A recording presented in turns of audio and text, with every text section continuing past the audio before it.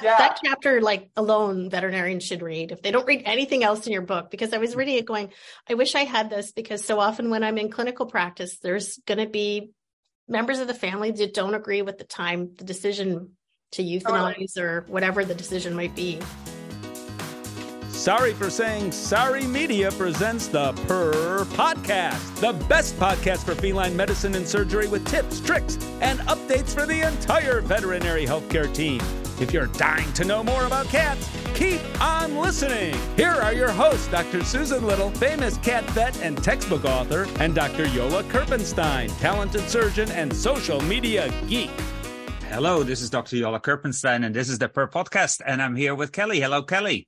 Hello, Yola. How are you today? I am doing wonderful. And I am so excited because we have this amazing guest. It's a reappearance of this guest, because this guest has been on the podcast before, but it was a long time ago. You know, we're now at number 160 something. And I don't know, must be in the teens that she was on. Can you remember? I'm thinking it was a half a decade ago I was there. Exactly. So it's Dr. Mary Gardner! Yay! Thanks for having me again! Right. And if you would look at the video right now, you could see us, go all wild. But we're on audio, so you can't see that. But we are going all wild. We are. So we have the amazing Dr. Mary Gardner here. There is one major reason why she's here, next to the fact that she's amazing, of course, in all aspects. But the thing that we're going to talk about is her new book. And her new book is called 9 Lives Are Not Enough. And guess what? It's about cats. Yay! Hey. More cheering. Wow. Coincidentally, it's about cats. And we love it. And we love cats. And we're so excited that Dr. Mary is here. And the reason that we want to do it right now, just before Christmas, is if you haven't bought your Christmas present yet, this is the Christmas present. It's the best Christmas present that you can buy for you, for your mother, for your family, for anybody that you know. Just buy this book. It is just awesome. Thank you. So Dr. Mary, it's too big to be a stocking stuffer, though. So, oh, really? You can buy a real big stocking. There you go. Exactly. That's a good idea. There you go. Excellent. So, before I forget, I need to put my timer. There we go. Dr. Mary, tell us what happened between when you were last at the podcast and now. Well, so the half a decade ago, I still have been exclusively working with pet owners on end of life, so hospice and euthanasia. Right. And what was always very interesting to me is the fact that so many families have not been to their doctor for a very long time before they see us for end of life care. And with cats, we know that they don't, quote, go as often as the dogs do anyway. But at the end of life, it's almost 60% of cats have not been to their regular veterinarian a year before they pass. And that was really sad, right? Like, I know I was shocked when I saw this data, and I looked at about 800,000 pets that were euthanized in the United States, and that was the statistics. So when I go to homes, I see the family struggling. I see the pets aren't, they're well loved, but they could have had a little bit different care to make it even better for them. But yet but the families weren't getting the help. They're not going to see their veterinarian. And even if they do go see their veterinarian, we focus a lot, and understandably, on the medicine. Mm-hmm. So, we're running blood work, we're looking at x-rays, we're doing an ultrasound, we're looking at what medicines to give, addressing the dosing, doing curves, all that great medicine stuff. But what we don't usually focus on is the home and the environment and how the family is practically caring for this cat that may be incontinent, or this cat that can't get up to the sunny spot anymore, and assessing quality of life and making the tough decisions and things like that. We don't have as much time to spend with them. And also I didn't know half this stuff until I started researching it, right? Or getting tips from my families. I'm like, whoa, I never thought to use that before. And, and so they taught me so much. And about 3 years ago, I thought, well, what else am I going to do during COVID? Let me write a book. And so I just, it was always in the back of my mind, and it did give me the opportunity to, stop traveling so much, research, and start to formulate the book and then end up writing it. So that's what I've been doing in the last 5 years. Oh my. And I'm so proud of you, because I had the same feeling when the pandemic hit. I said, this is a perfect time to finish my second book that I have to finish. And I'm not one page further. What happened? What did I do wrong here? I think you started painting more. Yeah. That's what you did. And do hieroglyphs and do Chinese, all sorts of stuff. Chippy's very distracting, right? And you're right, Kelly. Chippy. Chippy took up your time. Yeah. He's an honorary cat too, so. That must be it. Yes. That's why his name starts with a C. Yeah. That's and all he's tiny. So. I love it. But I think, yeah, that's wonderful. And you did quite a lot of research. What I love about this book is that it is so well researched, because everything you say, there's a reference, and you must have spent so much time researching before you start writing this book. I did. And I also hired a person to help me research. She's a veterinarian. So that was very helpful, because I've also heard some, rumors out there. So I'd be like, hey, Dr. Teresa, I heard that cats are right or left pawed. Can you find me that research for that? Right. And so she did. And That's it was awesome. Right. It was really good, because I wanted to make sure I had the backing, because I know that our peers are going to look at this and say, well, let's make sure we have the right information. And there's a lot of misinformation out there. And right. So I think there's about 50 pages of references. And so in the back of the book, I just have a QR code, which goes to a website with all the references, because if not, it would have been bigger of a book if I put them all. It's literally 50 pages of references. And talk about QR codes. There's quite a lot of them in the book too. So you can, whatever you want to look up, you just take your phone and then there it is. Right. Isn't that what's great about COVID? There's so many different changes that have happened over the years. That now people are so used to QR codes. I know. And it took so long, because I know that we started a QR code like 50 years ago and nobody wanted them and nobody understood them and that sort of things. And now suddenly it is everywhere. It's everywhere. Right. And in some of my lectures, I'd have my QR code up and I'd be like, oh, click this for my free ebook. And everyone was like, what? I don't know how to do it. I'm getting this error message. Right. And forget about the Android phones. They would never work. But now it's like old hat. Easy peasy. Right, Kelly? Yep. Kelly.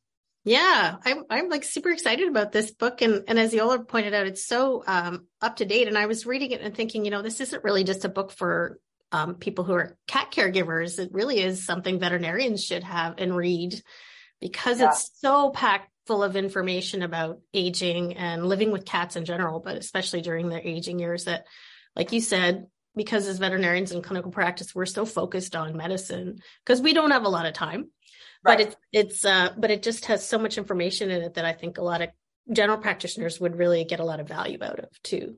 Yeah. And I think, unless you've had also, a geriatric cat, you don't totally always appreciate what they go through. And that's also geriatric dog, geriatric bird, or insert whatever, right? Like I know so much more about Cushing's now because I've had 2 dogs with Cushing's, actually 3 dogs with Cushing's, right? So it's and I've had a cat with diabetes and things like that. So having had my own geriatric cats, I think I could appreciate it more. And until you've had one, you may not understand the agony that we go through as caregivers and the stress that it can cause in the house. So I do think it's definitely for everybody. And my dad, when he read it, he said, so my dad read it cover to cover and he is in the book. So I think he wanted to make sure that right. I did him proud. He's waiting for his royalty check, but he said people should start reading this before they become geriatric or senior. And yes. I think so, because there are a lot of things I talk about with aging and things that we could do for, nutrition is so important to start early. And, I think even with humans, right, when do we start getting healthy? When stuff goes bad, right? It's like all of a sudden now I need to eat healthy because now I'm diabetic, right? Like we should have been doing that sooner. We should have been exercising sooner. And you know, but when you're in your 20s, you think everything's going to be fine forever. So, but I do want cats to have better nutrition, better quality, better medicine, better care. And I hope that this inspires some families to do that even sooner than later. Right. Yeah. Right. We're talking about 9 Lives Are Not Enough, a practical guide for caring of your geriatric cat. That's always a word that I struggle with. But, and this is Dr. Mary Gardner, on the podcast. And we're so excited that you're here.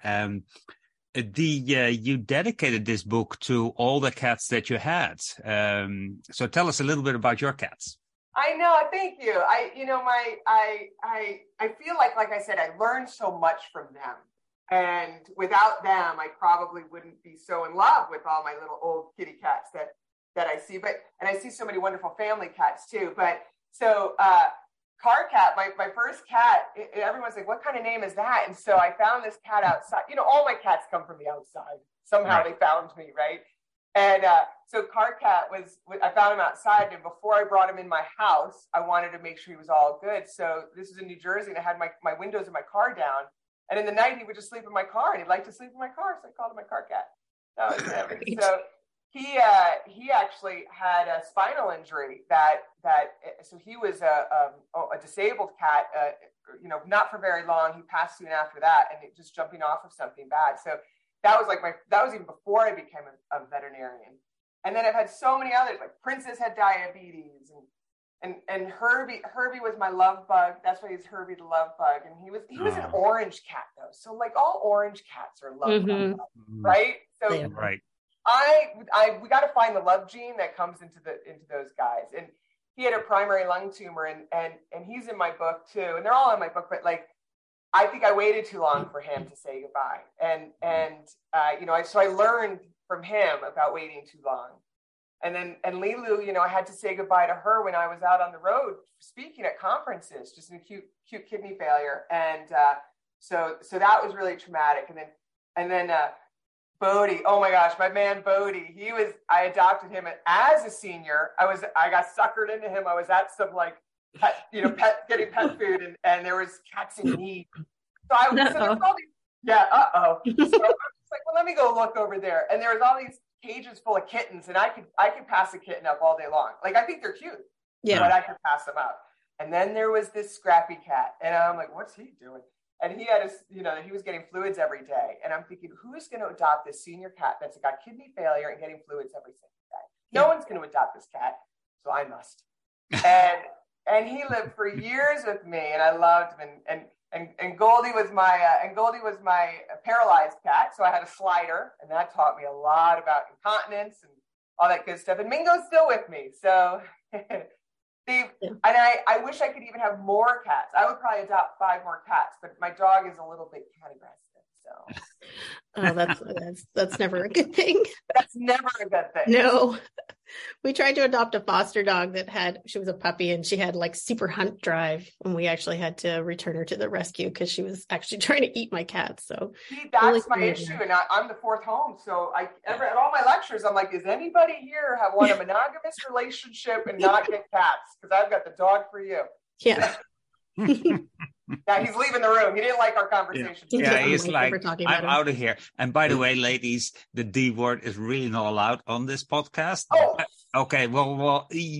Once in a rare while, we let it slip, don't we? Yeah, it got in there. But that's okay. That's okay. So I love the fact that at least one of all these cats is still alive, because... One is still alive. You know, I'm not that depressed, Signola. Yeah, not that we're worried about that, but no. But seriously, the thing is that vets seem to attract animals that have diseases. So it's not uncommon for vets to have cats and disease that might have a little bit of an issue. Chippy, for instance, has patella luxations. What a surprise! What a shocking surprise, man. But it's, I mean, I think you're right. You know, having a older animal really teaches you a lot. And I think this book will really help people, but it will also help veterinarians talk with people. That's what I like about it. Yeah. It's broken down in language that owners need to hear. Yep. Totally.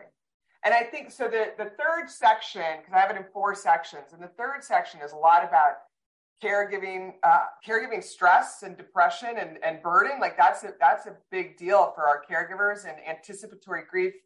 And I don't think vets, we realize that so much. There's a lot of caregiver burden to caring for these guys. It could be hours extra of our day caring for our geriatric cats or terminally ill cats, right?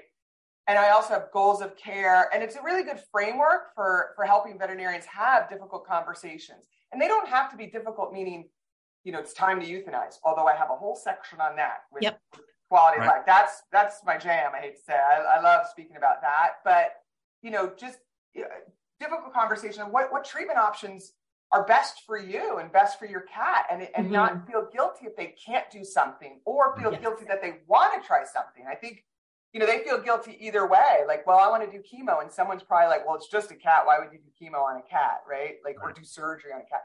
So I think it provides veterinarians a really good framework to help with the conversations.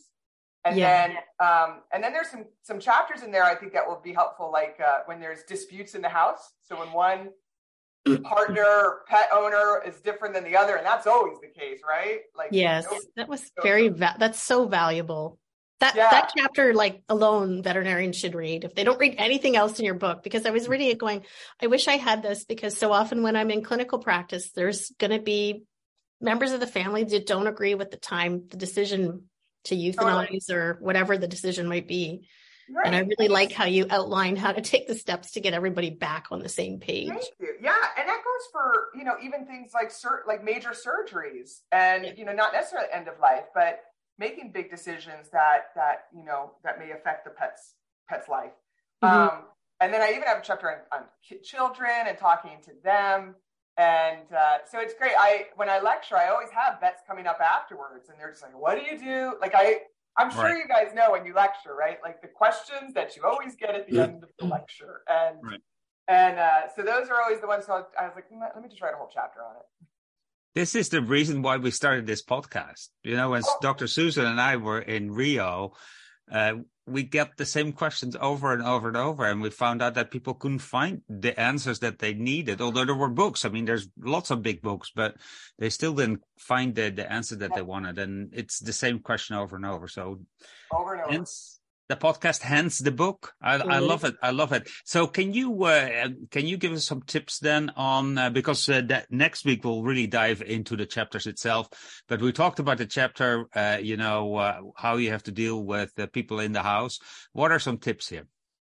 So when I'm helping a family that, let's say it's, two pet parents that one is wanting to keep going, one doesn't want to keep going, or whatever it may be, the first question I always ask is, do you want your pet to suffer?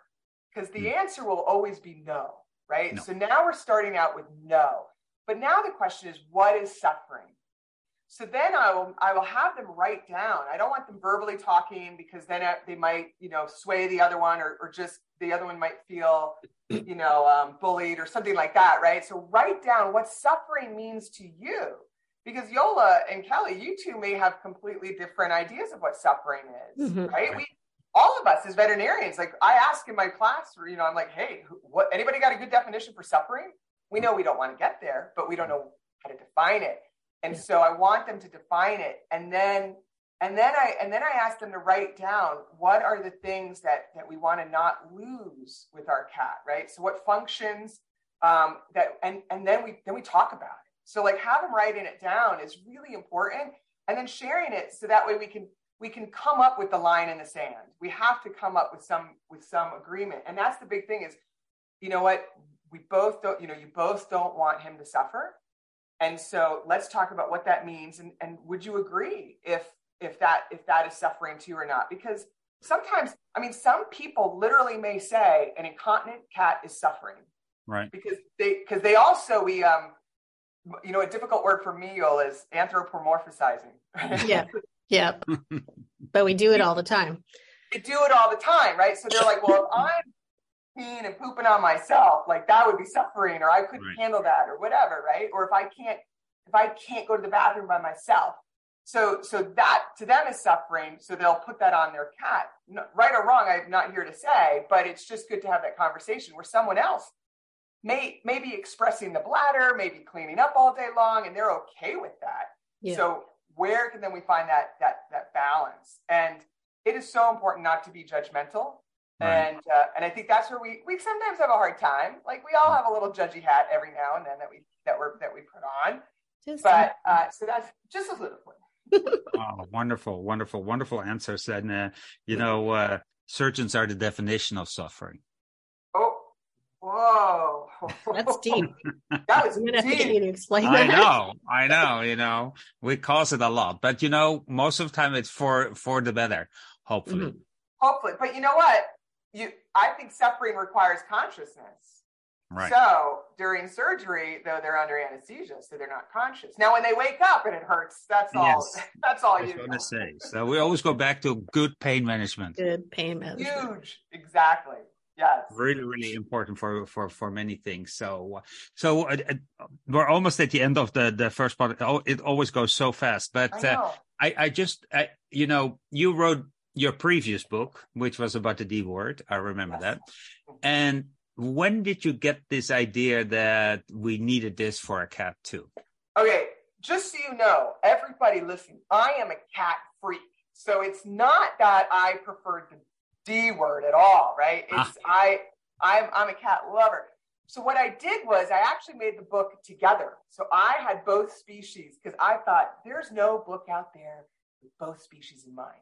So I wrote the whole thing together, and then 2 publishers that wanted to publish the book said, you should separate them. And there's a reason why they're separated. So I said, all right, I'll rip out the D word first. So I published that one first. And then while that one was going on, I cleaned up for the cat book. So they were both together and I had to separate them. So do not think that I chose the D first. It was just, and sadly, there is a lot more research on them for aging than there is for our cats. So true. It's sad but true, and I think our cats live just as much similar lifestyles as us than are the D words. If anything, more like it. Right? Like we're all lazy little. Right. And I think that's in general. There's so much more research into these than there is in cats. I know. One of the reasons that we talk about it all the time because we need that research, and this is a great addition to the research. You have done a lot of work for us. So once again, we're talking 9 lives are not enough. A practical guide to caring for your geriatric cat. So if a person, and we talked about this a little bit, if a person does not have a geriatric cat, they still should read this book? Yeah, because they're all going to become geriatric, right? Like eventually, or at least senior. And then, we can always talk about what's senior and geriatric, but, that there's that difference. But, the people don't realize that the vast majority of our pet population is actually double digits. It's about over 40% are double digits. So that's a massive percentage. And that's to your point earlier, Kelly, like I think veterinarians could read this and get so much help for their cat families. And they're not coming in now at the end. So I think this could also help them with marketing and stimulating them to definitely come in. Yeah. And it's going to get people with even young cats thinking earlier about the changes, which I always tried to do in my practice, was just say, he's this 6 or 7 now, you need to start thinking about these things and just have it in the back of your mind. So I love that has all that information about the changes to expect. It's like that, what to expect when your cat's getting things kind of thing, right? Yeah, that it really does. I mean, there's that one chapter where it really just nicely goes over all that stuff, and it's helpful to know it in advance rather than 100%. After it happens. Yeah, 100%. One more question, Dr. Kelly, and then we have to wrap up. Oh, boy. Oh, I get to ask the question. Oh, well, I had this is probably something someone's asked you after a conference. And when I was reading the chapter on the euthanasia, and I wondered if you've had this experience where parents have asked you to lie to their children about what happened to the pet. That's a heavy question for the last question. Sorry, Yola. That's right, Kelly. Bring out the just to throw that out there. Yeah, we can also do a cliffhanger for next week. You know, right? That we're answering it, depending how long this answer will take. I know, Dr. Mary. I know. I'll do a purposeful pause in between so we can cut it if we needed to. But so you know what? There's lying, and then there's like white lies also. So, and I think there is a huge difference, right, between the two. So I'm not like, if somebody's cat is truly actively suffering, I'm not going to tell the kids like, well, he's suffering, so you know, you guys left it like that. So I'm not going to be like that. But I, as a big whole, I usually am not a fan of lying, because then you got to keep up with your lie, and you got to figure this out and stuff like that. So I think it's really important to actually include the kids in what's happening. Include them in the care, include them in I don't want to say necessarily decision making, because they don't have the financial and the medical capacity to understand some of the things we may be explaining, but the care and talking to them. So I also have an activity book for kids about cats, right? So I will never like straight up lie, and but will I do things to ease the discussion? Sure, just like I'm sure a lot of us do. So if the cat, had a really bad death because the owners weren't into euthanasia, I'm not going to tell the kids that. No. Cat peacefully passed. But I'm not going to I will say, okay, one quick story, and then you cut me off. There was one gentleman who asked me to come into his house like super early in the morning to euthanize his cat and leave, because his wife had Alzheimer's, and the wife was going to was like, I do not want anybody euthanizing my cat. And this cat was a Skeletor, skin and bones, like kidney failure, absolutely needed to be helped.